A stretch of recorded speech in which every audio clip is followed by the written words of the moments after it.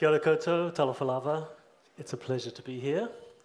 So I'd like to start with the title for my talk. Everybody wants to rule the world, but who really does? Obviously, it comes from the title of a song by Tears for Fears, a great 1980s band. I didn't choose it just because I grew up in the 80s, partly in the 80s, partly in other decades. But because I thought it would be helpful to explore this question, because I think many people have the impression these days that the pace of change in the world has been speeding up.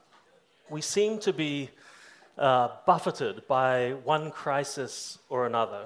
And if we think just about the last few years, let me give you a sort of a partial list. So we might think about ongoing or compounding economic crises, perhaps beginning with the global financial crisis in 2007, 2008, continuing on and off to the present day. We're facing inflation, the threat of this scary word stagflation, which reared its head in the 1970s and might be coming back. We think of the rise of political extremism around the world, often associated with extreme nationalist or racist ideologies. And of course, those hit close to home in the terrible attacks in Christchurch a few years ago. Then we have the COVID-19 pandemic, which has been really an extraordinary experience, worldwide, experienced almost everywhere in the world at the same time. And of course now the possibility of perhaps another new pandemic in monkeypox. This year, we were shocked by Russia's invasion of Ukraine, and of course there are ongoing conflicts in other parts of the world. And underneath all this and complicating all this, the growing rumble of climate change, not to mention other environmental crises, the loss of biodiversity and so on. If you spend any time watching the news, you might come away feeling overwhelmed, maybe, by feelings of chaos, of desperation, hopelessness, maybe anger at what's going on in the world. And this might be partly because of the kind of instantaneous nature of our media and our social media these days. But I think there is a deep sense that events are kind of spinning out of control, that there is nobody really in charge, and also that there are no rules, that there is no law, no legal authority to keep the bad actors in check.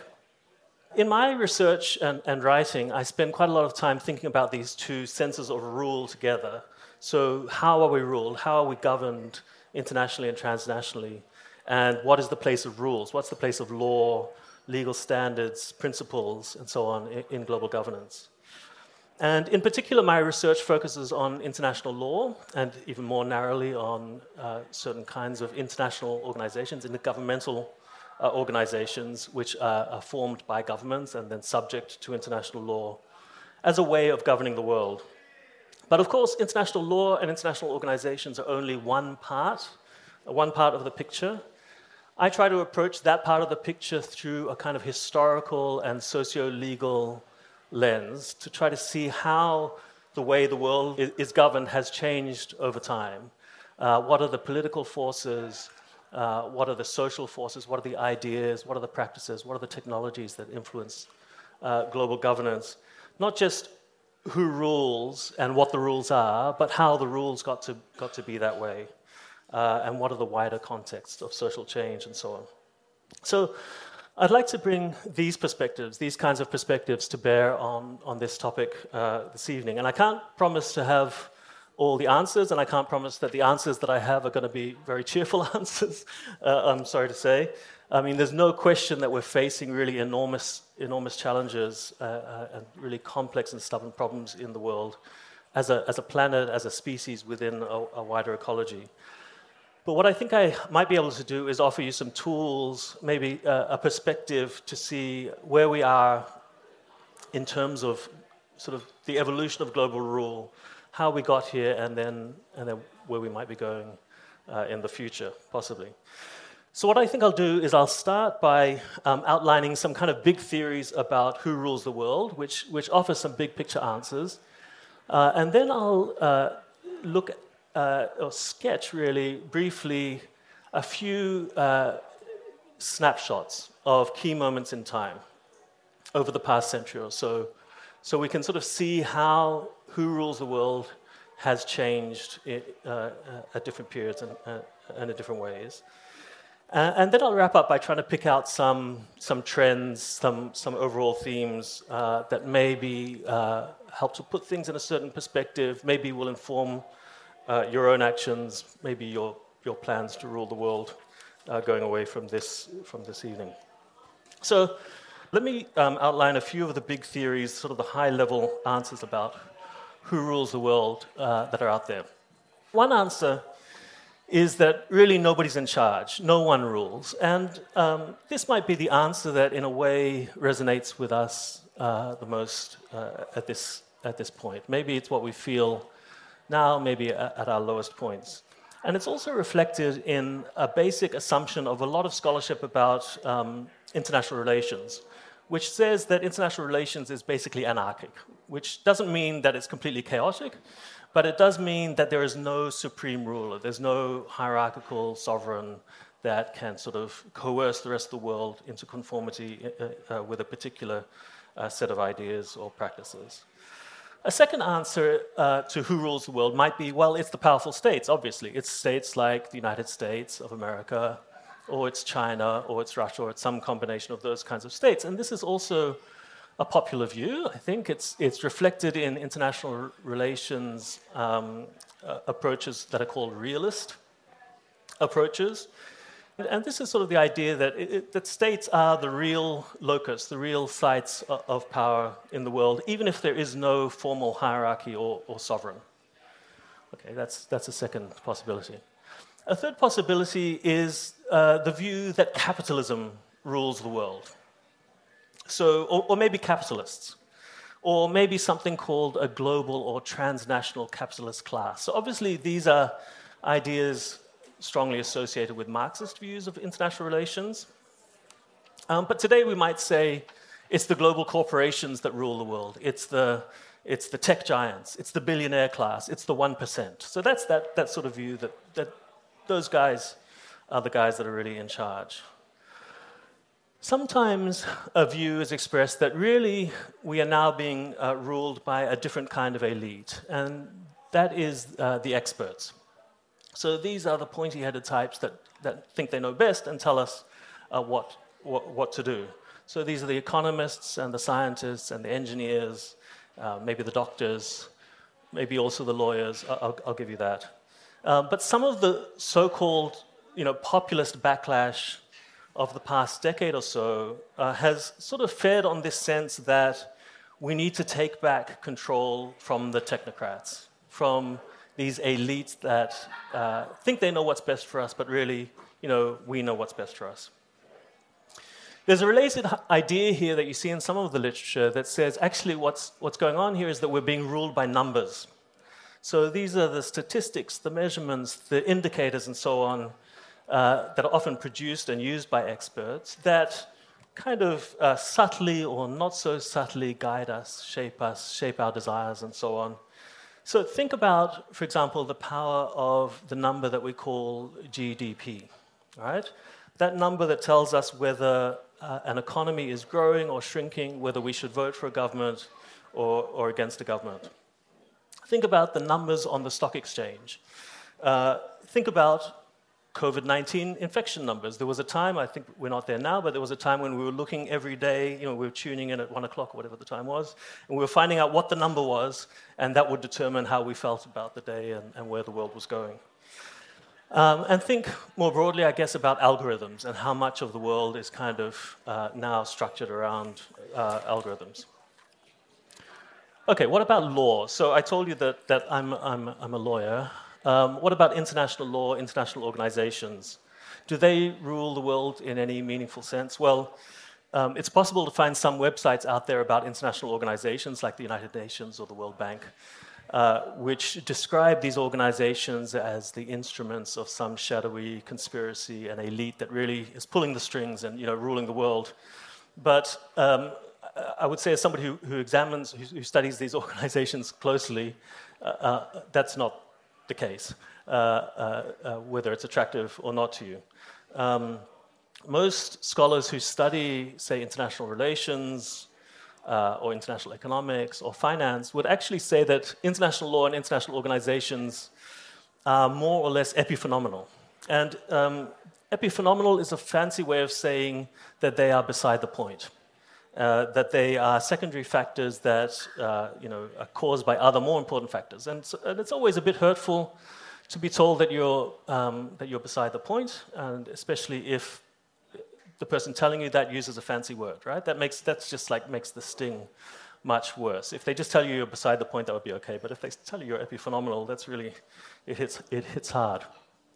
So anyway, this is my area of scholarly interest, the law, international organizations. I won't take it personally if you think that law is irrelevant to the question of who rules the world. I'm inclined also to think that lawyers probably put too much faith in law, too much faith in sort of institutional structures. But I think the law does play important roles in shaping, enabling, and legitimizing different forms of rule, and sometimes also providing a means to resist, to push back against certain kinds of rule. Let me turn to my 3 snapshots of who rules the world, and I'll go through these quite quickly. So you'll forgive me that I don't cover all the details that you might think are really important. I want to focus on 3 kind of points in time. One about 100 years ago, one about the middle of the 20th century, and one kind of now. If we say now is quite broad, like the last couple of decades maybe. It'll be these sort of snapshots are kind of flexible. And I want to, at each of these points, sort of see who ruled, who was ruling the world. I don't want to define the snapshots too narrowly, as I said. I want to get a sense of the changes, or I want to convey a little bit of the sense of the changes that were happening at those times, not just a sort of a frozen picture. So beginning with 100 years ago, if we look back to about a century ago, maybe a little bit longer, the question of who rules the world would probably have a fairly simple, straightforward answer. You would say empires and states. Empires and states would cover most of it, right? And until 100 years ago, empires had still ruled most of the world until fairly recently, until the end of the First World War, around 1918, around that time. Some empires were collapsing at the end of the war, just after the war. New states were coming into being, but you would broadly say empires and states rule the world. You might also be able to make an argument for capitalism or the capitalist class or capital or so on. There were some big and powerful banks. There were these tycoons, these robber barons who are the equivalents of today's billionaires.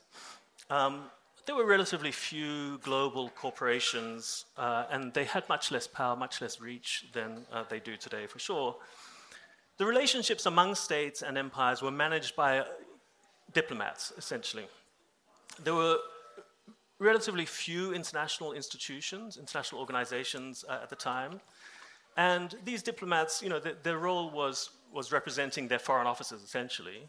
They didn't really have with them a lot of kind of scientific expertise of the kind, or specialist expertise, say, in economics and so on, of the kind that we think today. So I'd like to just look at a few different areas of rule at that time. There were few rules about war, about how to conduct war, about when one state could or could not invade another state, how it could do it. There were few laws in the area that we call international humanitarian law. The League of Nations had just been created 100 years ago. That was the first international organization sort of with a global reach that aimed at collective security, that aimed to prevent war. And a few years later, there was something called the Treaty of Paris, the Kellogg-Briand Pact, that aimed to outlaw war, but it didn't sort of catch on very much.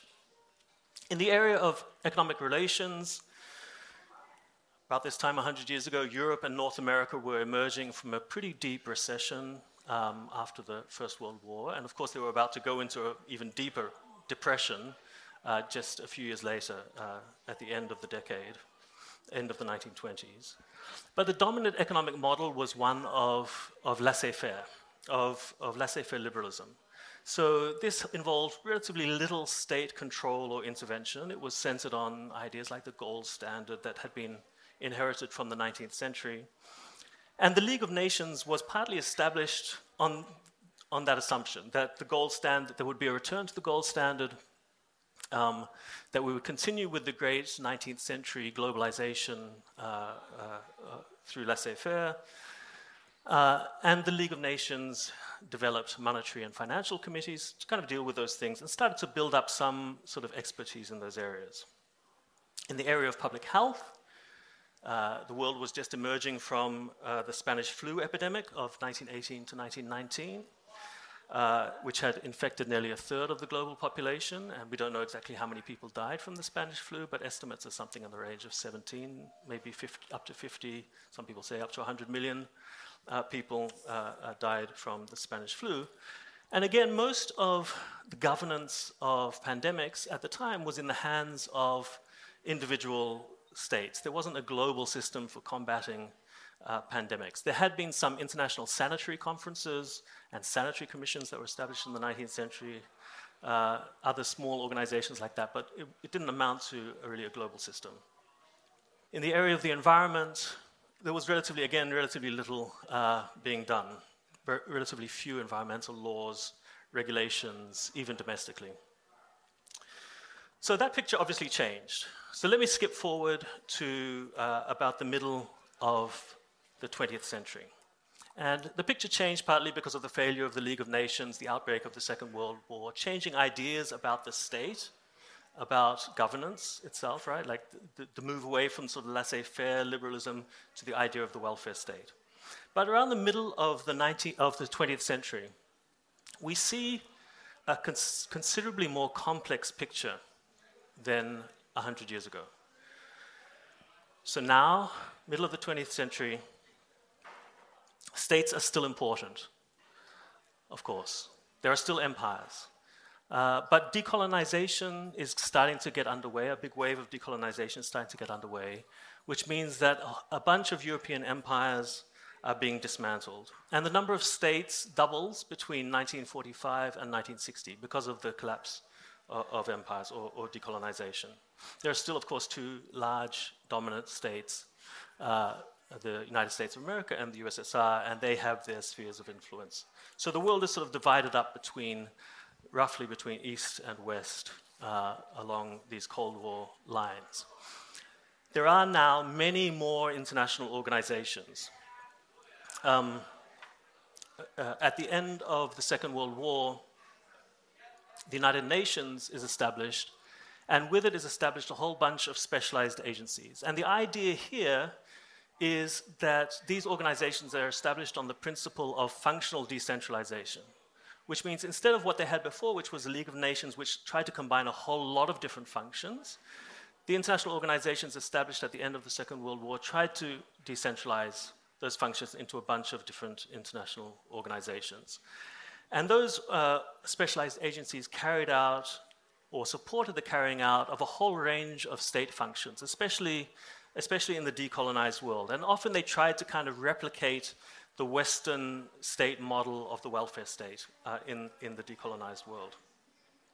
Each of these agencies drew on and helped to build an international community of experts related to their particular work, whether it was public health or economics, monetary matters, food and agriculture, whatever it might be. And so around these international organizations, stimulated by them, in part, there grew these, what are called epistemic communities, communities of experts that contribute to what we think now of as maybe sort of a kind of expert rule. There were also regional organizations, and you can think, for example, of the European Coal and Steel Community, other regional organizations around the world coming up, and a growing number of multinational corporations. Coming out of the Second World War, there was a kind of a gradual process of globalization of markets through the 1950s and 1960s, and then a sharper and sharper acceleration through the 1970s and 1980s. Okay, in the field of international peace and security, of course, the United Nations was the central organization here. The UN Charter prohibited aggression. The Charter attempted to set up a stronger system of collective security centered on the Security Council. The UN never really worked as it was intended. There was supposed to be a standing army for the United Nations that the Security Council would send out to do its bidding. Of course, the Cold War intervened, the Security Council became deadlocked, the great powers who had the veto on the Security Council prevented it from really doing very much. Instead, a different kind of practice evolved, which was peacekeeping. And peacekeeping mostly took place in the decolonized world, in those places where empire was collapsing. There were fewer and fewer invasions of one state by another state, and more situations where there were wars of independence or civil wars. And these were the kinds of situations where peacekeeping really came into its own. In terms of economics, there was a whole range of international organizations set up to try to deal with different parts of the global economy: the World Bank, the International Monetary Fund, the General Agreement on Tariffs and Trade, a whole bunch of UN agencies and programs dealing with aspects of development. And again, in part through these international organizations, there was the emergence of a kind of a global discipline of economics and a community of economic experts who produced all sorts of statistics about the economy, about demographics, and so on. In the realm of public health, again, a specialized agency, the World Health Organization, was established in 1948. This had much broader reach and a much greater mandate than anything that was established under the League of Nations. And again, a lot of its work was being done in developing countries, providing technical assistance to governments to help build up their public health systems, advocating certain kinds of policies for public health, leading vaccination campaigns, those sorts of things. In the area of the environment, things moved much more slowly. There was growing awareness of the problem of pollution, and there were growing efforts to regulate pollution domestically. But there was no UN agency on the environment for quite a long time. It wasn't until 1972 there was an important conference held in Stockholm on the human environment, and then in 1974 the UN Environmental Programme was established, and that's been the lead environmental international organization since that time. Okay, now I'm starting to kind of push into the third snapshot, which is the current moment, which, as I said, is kind of a stretchy current moment. So let me just get to that. Where are we today? Well, there's a much more complex picture of world rulers or global governance today, much more complex. States, of course, are still important, especially the really powerful states. But now there are around 195 countries, independent states in the world, another 50 or so territories, which tells you that there are still empires out there. There are something like 500 intergovernmental organizations doing work in the world, either at the global kind of level with global reach or at regional configurations. Some of them are very powerful, like the European Union, which really acts like a state in many ways. Global corporations, as we know, have multiplied, have grown enormously. Now they're not just manufacturing, but they are tech giants, and they're whole new areas of commerce. There's also a really growing level of involvement of private sector companies, but also private foundations in all kinds of global governance. And through these and through the international organizations, we, again, see more and more of this kind of rule by experts, rule by expertise and numbers. So we could say that we are now ruled more than ever, and by more actors than ever, and probably even by more law, more international, transnational law than ever. So let me just quickly again go through some of those issues. In the realm of international peace and security, obviously states are still really important actors. The United States remains far and away the dominant military power, certainly not omnipotent, as we've seen in its recent adventures. Military action by one state against another is certainly less common than it was 100 years ago or even around the middle of the 20th century, but it still happens. We saw it in the Middle East, led by the United States. We've seen it in Georgia and Ukraine, led by Russia. But now non-state actors are also playing a really important role in the conflicts that we see around the world. Think, for example, of Al-Qaeda or ISIS, which even managed to hold areas of territory and function almost like mini-states. In terms of international institutions, the main global security organization is still the United Nations. It still carries out peacekeeping operations in different parts of the world. And the Security Council is still blocked by the veto. It's still unable to take important actions because of the veto. In fact, the use of the veto has increased quite considerably in recent years. Regional organizations have taken on more of a role in international peace and security. In the global economy, now these are indeed interesting times. The power of capital and capitalism went through a period of huge resurgence from the 1980s onwards. There was a move to deregulate industries, including financial markets, to privatize state services, to reduce tariffs and other trade barriers, and generally to kind of roll back the state in many ways. And these empowered a lot of corporations and market actors. There's also been, together with that, an increasing attempt to kind of govern through markets, to try to use markets as a mechanism of governance. And the idea here is that if we can set up markets correctly, we can create the right kinds of conditions for competition, and then the markets will do their work. They will find the most efficient solutions to our problems. Technology has transformed the global economy. We know that it's also transformed the way we think about ruling the world. We now talk a lot more about network governance, governance through algorithms. Over the last 10, 15, 20 years, we've also seen a sea change in the rise of certain emerging economies. At one point, these were called the BRICS economies, right? Brazil, Russia, India, China, South Africa. But of course, China is really the big player in that movement. And there have been new institutional forms have emerged to reflect this sort of changing balance of power in the world economy. So some of them are not directly connected to China. So the GATT was wrapped up into the WTO, the World Trade Organization, and now has much broader reach.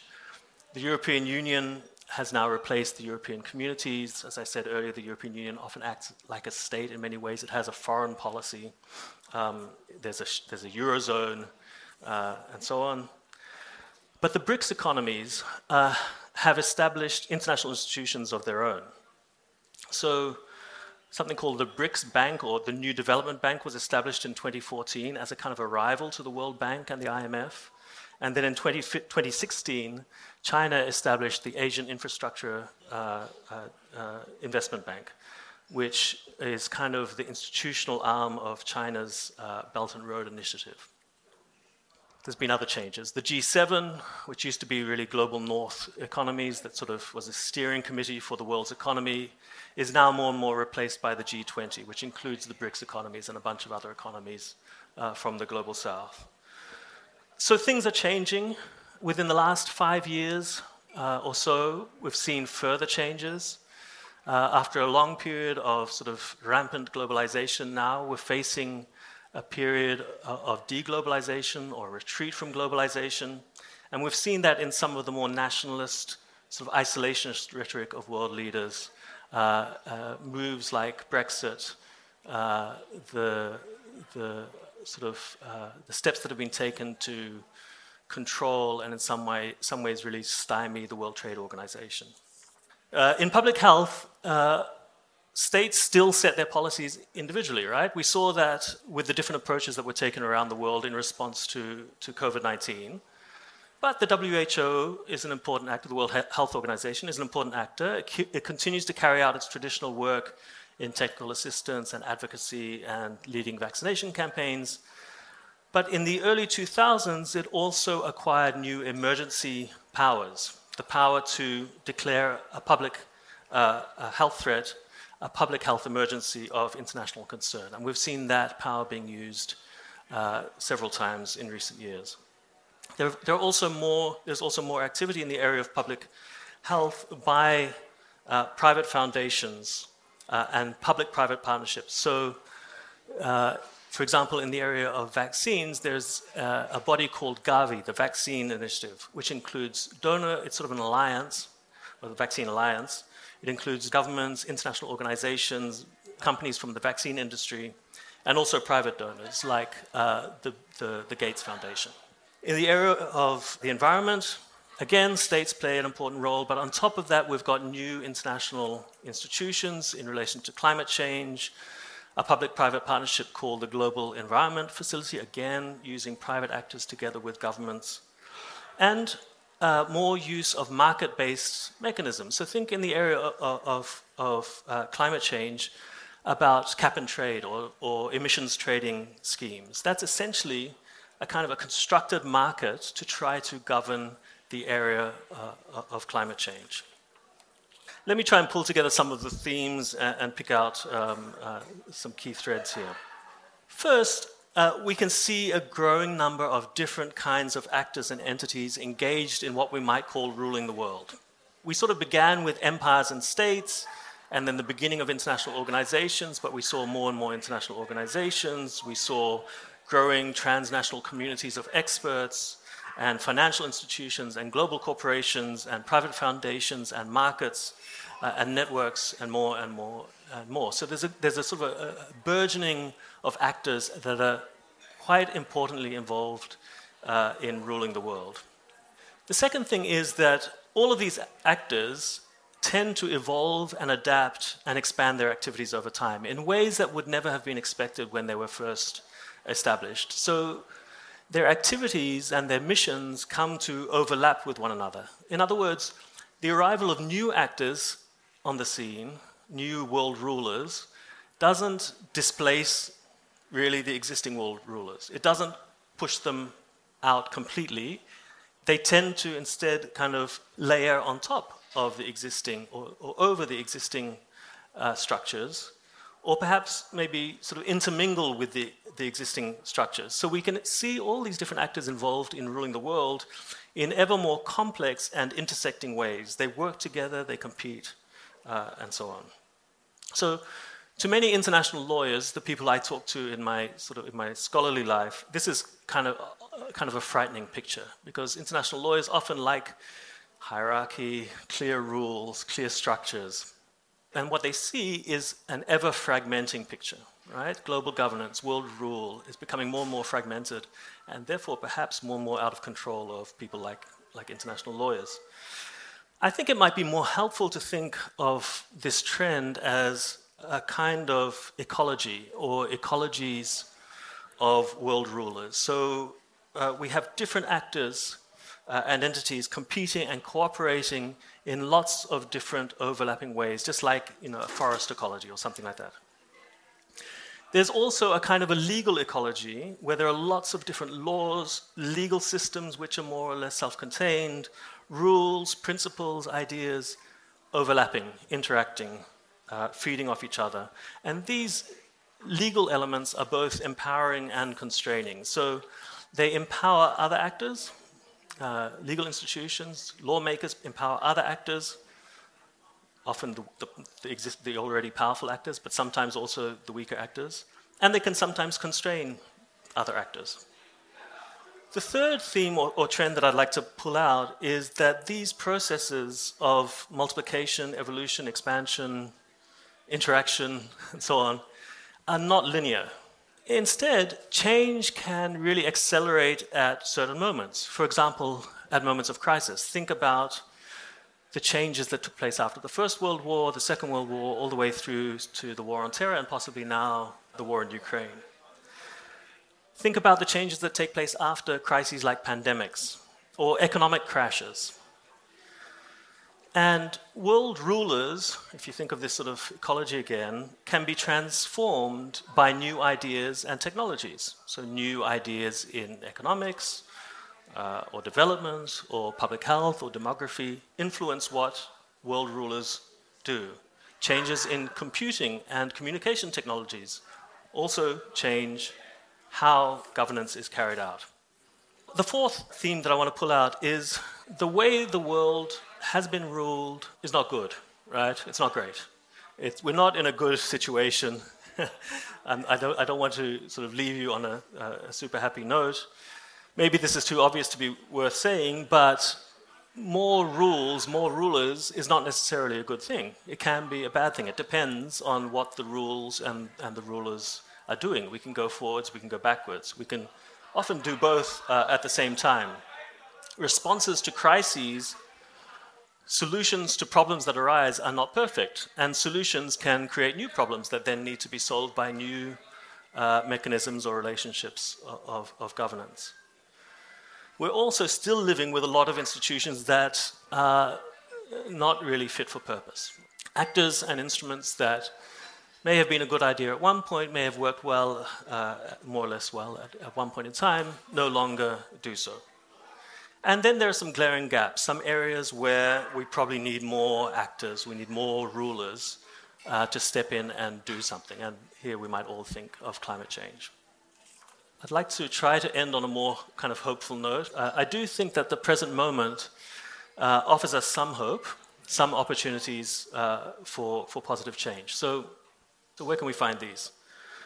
Well, the first point I want to make is that I've given you 3 snapshots in time, but what I haven't told you about is all the moments in between those snapshots. And most of my research is actually about those moments in between the snapshots. I'm trying to understand how and why the structures of world rule or global governance that we have today have changed, how they've changed between these snapshot kind of moments that I described. So if I had more time, I'd get into all of that, and there we would see that those stories are more about ongoing processes of struggle for a better world. Processes of struggle that are led by social movements, by environmentalists, by indigenous groups, by peace movements, by individuals, by idealists and hopeful people of all kinds, by activists, people who take action in the world. And these are not people, I think, by and large, who want to rule the world, but they are people who want to make the world a better place. They don't always get what they want, but they can make small incremental differences over time. So I think that's a source of hope, and I'm sorry that it wasn't a central part of my talk this evening. The second point I'd like to leave you on is that, as we've seen, changes in global governance have never been linear. So they respond to crises a lot of the time. And there's no doubt that we're living through times of pretty intense, interlocking crises. So maybe the fact that things could change, might change quite quickly, might give us some comfort in a strange way. If we ourselves individually continue the struggle, if we add our voices, our shoulders where we can, then we might find ourselves in the right place at the right time to make some kind of positive change. The last point that I want to make, and this is a bit of a sort of a practical point to end on, the overlaps between the world rulers that I described, the way they have grown and now overlap with each other, those areas where they compete and cooperate, I think are kind of leverage points. I think those are opportunities. They're kind of chinks in the armor. I mean, it doesn't sound like that because they're overlapping, but they're sort of gaps in the system where change might be possible. We're adding a little more pressure, a little more force to one side or the other of an issue, linking together different ideas in particular ways could make a big difference.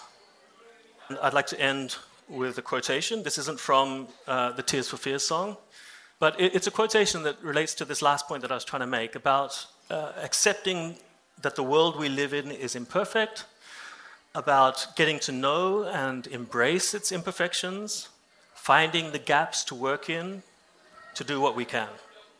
And this is from the great political scientist and theorist of international relations, Leonard Cohen, who said, "Ring the bells that still can ring. Forget your perfect offering. There is a crack in everything. That's how the light gets in."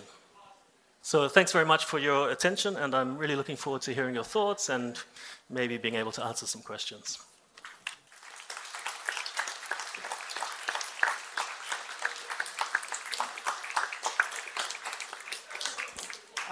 the way to get the best world possible might involve some kind of global entity that's sort of governs the whole world, you know, global government or something like that. Do you think it's a possibility in ever happening? The world government is quite an old idea. And it goes in and out of fashion a little bit, right? So there was a period after the Second World War when there was a very active sort of world federalism movement that tried to promote this idea that coming out of the Second World War, what we need is a federal structure for the world that would be a single world government, but also decentralized in certain respects, to allow for kind of freedom at more local or national levels. And that was probably squashed in a way by the realities of the Cold War. There may have been some hope towards the end of the Second World War that these, the five great powers that ended up on the Security Council could kind of work together and establish something really cooperative. But the realities of the Cold War, I think, put an end to that. Interestingly, it's an idea that's coming back in some areas of international relations. I think there's probably always been some international lawyers who believe in it. I think it's possible. I think it's difficult to see how it would happen now with the kinds of divisions that we have. And the challenge, the fear that people express is that if we create a single world government that has coercive power, how do we know that the people who get to control it are not bad people, right? Who are not going to do bad things with that kind of power.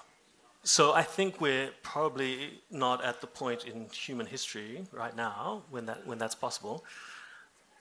On the other hand, the system that we did set up after the Second World War, the system of sort of functional decentralization and then increasingly regional decentralization as well, has brought with it a whole lot of problems, I think, in terms of how to connect up the dots between the different actors, how to make sure they're working together and not working against each other to solve the real problems that we're facing. So I think some more experimentation is going to be needed in the years ahead, that might, and more thinking, that might go beyond the system that we have now, that might go more in that direction of a more joined up, perhaps federalist model for global governance. I'd like to ask you how you see the resurgence of nativist and fascistic movements across the world playing out, and are they going to get worse and really undermine democracy, or are they just a flash in the pan? Yeah, it's a very complex, complicated question. An answer to that question would have to begin with quite a deep analysis of the causes of those movements, and some of those causes are economic. I think there is certainly a lot of inequality in the world, which provides a breeding ground for nationalist, separatist, isolationist kinds of rhetoric and movements. Some of the causes, are sort of age-old impulses towards separation, towards my group is superior to your group. Some of the causes, I think, are more recent, and they come out of the way that the Cold War ended in the 1990s, and it ended on with a feeling that now we have reached the end of history. I mean, this is the phrase that was used, and it meant something slightly different, but really the sense that we've reached sort of the ultimate point in human development. And it's really about democracy and capitalism. And often the demands of capitalism might take precedence over the demands of democracy. The 1990s was a really interesting moment when there was a huge amount of possibility and a huge amount of hope for a new kind of world order, a new kind of system. But I think it was a missed opportunity, and it led a lot of groups of people in different parts of the world, actually, to feel alienated from what was going on around them, whether it was in terms of the extremes of poverty and wealth that they were seeing, or sort of sudden changes in demography or what have you. A lot can come down, I mean, as somebody who sort of studies the history of these kinds of things, a lot can come down to really strange contingencies or turning points, right? Somebody gets elected, somebody doesn't get elected, right? If the America Firsters were elected in the Second World War in the United States and it wasn't Franklin Roosevelt, the United States wouldn't have entered the Second World War. Who knows where we would have gone, right? And I think that's always the case, right? Small things can make big differences. I don't want to be in the business of predicting the future. I think there are the underlying trends, the underlying problems will be with us for a while, and will be part of this whole process of trying to figure things out and push things in a better direction. Thank you.